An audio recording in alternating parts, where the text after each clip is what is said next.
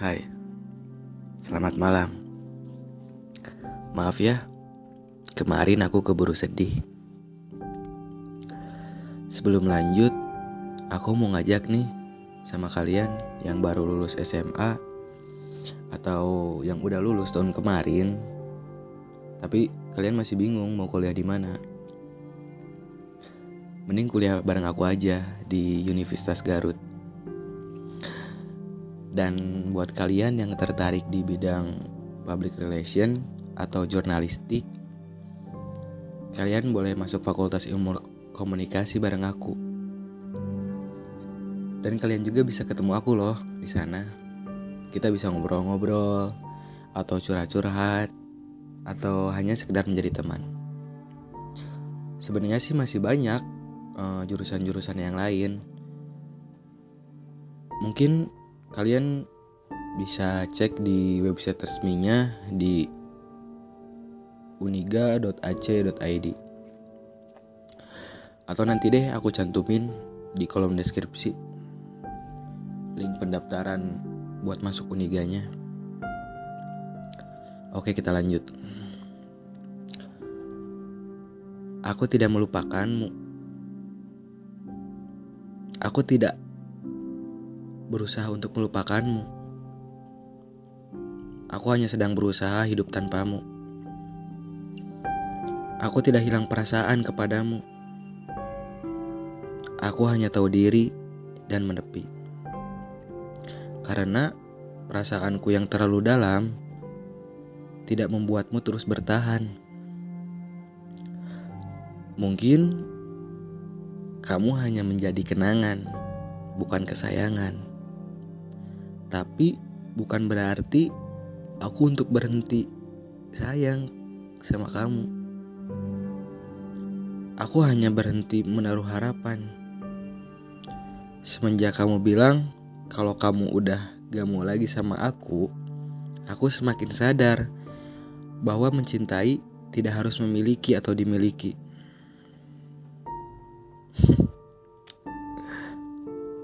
Kalau kita berbicara soal cinta, lalu ditanya siapa yang gagal dalam cinta ini, aku akan menjawab, dia yang gagal. Dia yang gagal untuk terus mencintaiku. Lalu kalian pasti bertanya, kenapa aku harus terus mencintai orang yang sudah gagal? Ini jawabanku. Dia adalah orang yang pertama yang membuat aku benar-benar yakin tentang masa depan aku.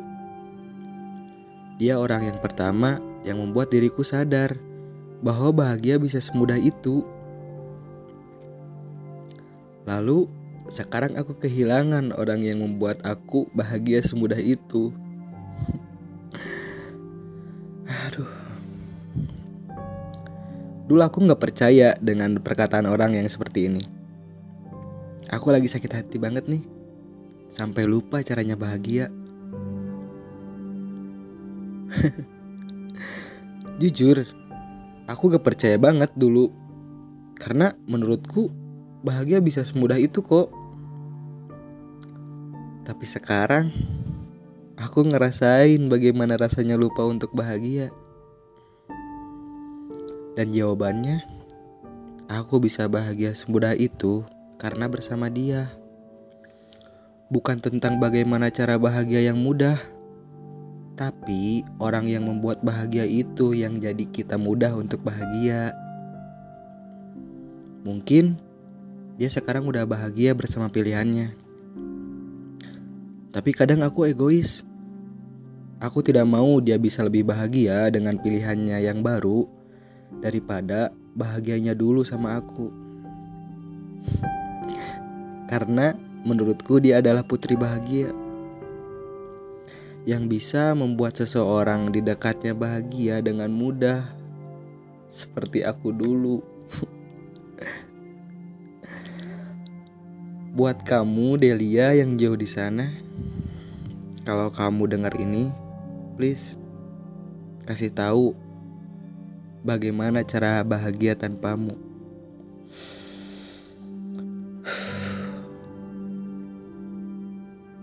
Kasih tahu aku. Aku mohon.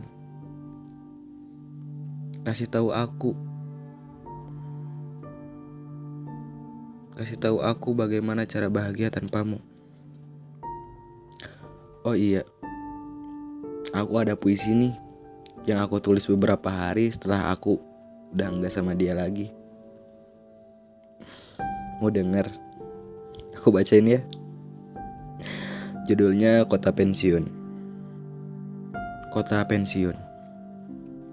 Berawal dari seekor rindu yang terintimidasi, hingga siluman cinta yang tak kenal malu. Menurutku, tidak ada yang salah.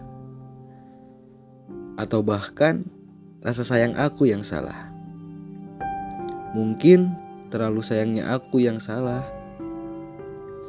Bukan perihal ikhlas atau tidaknya. Mungkin ini hanya butuh waktu. Namun, entah sampai kapan waktunya. Tidak ada yang tahu. Hidup yang terbawa oleh angin, pikiran yang terpengaruhi oleh lingkungan, dan hati yang dipikat oleh orang yang dekat, rupanya itu lebih berbahaya ketimbang seekor harimau yang lapar. Aku baru tahu, menjadi terlalu baik juga ternyata tidak baik. Ramdan, 18 Juni 2021.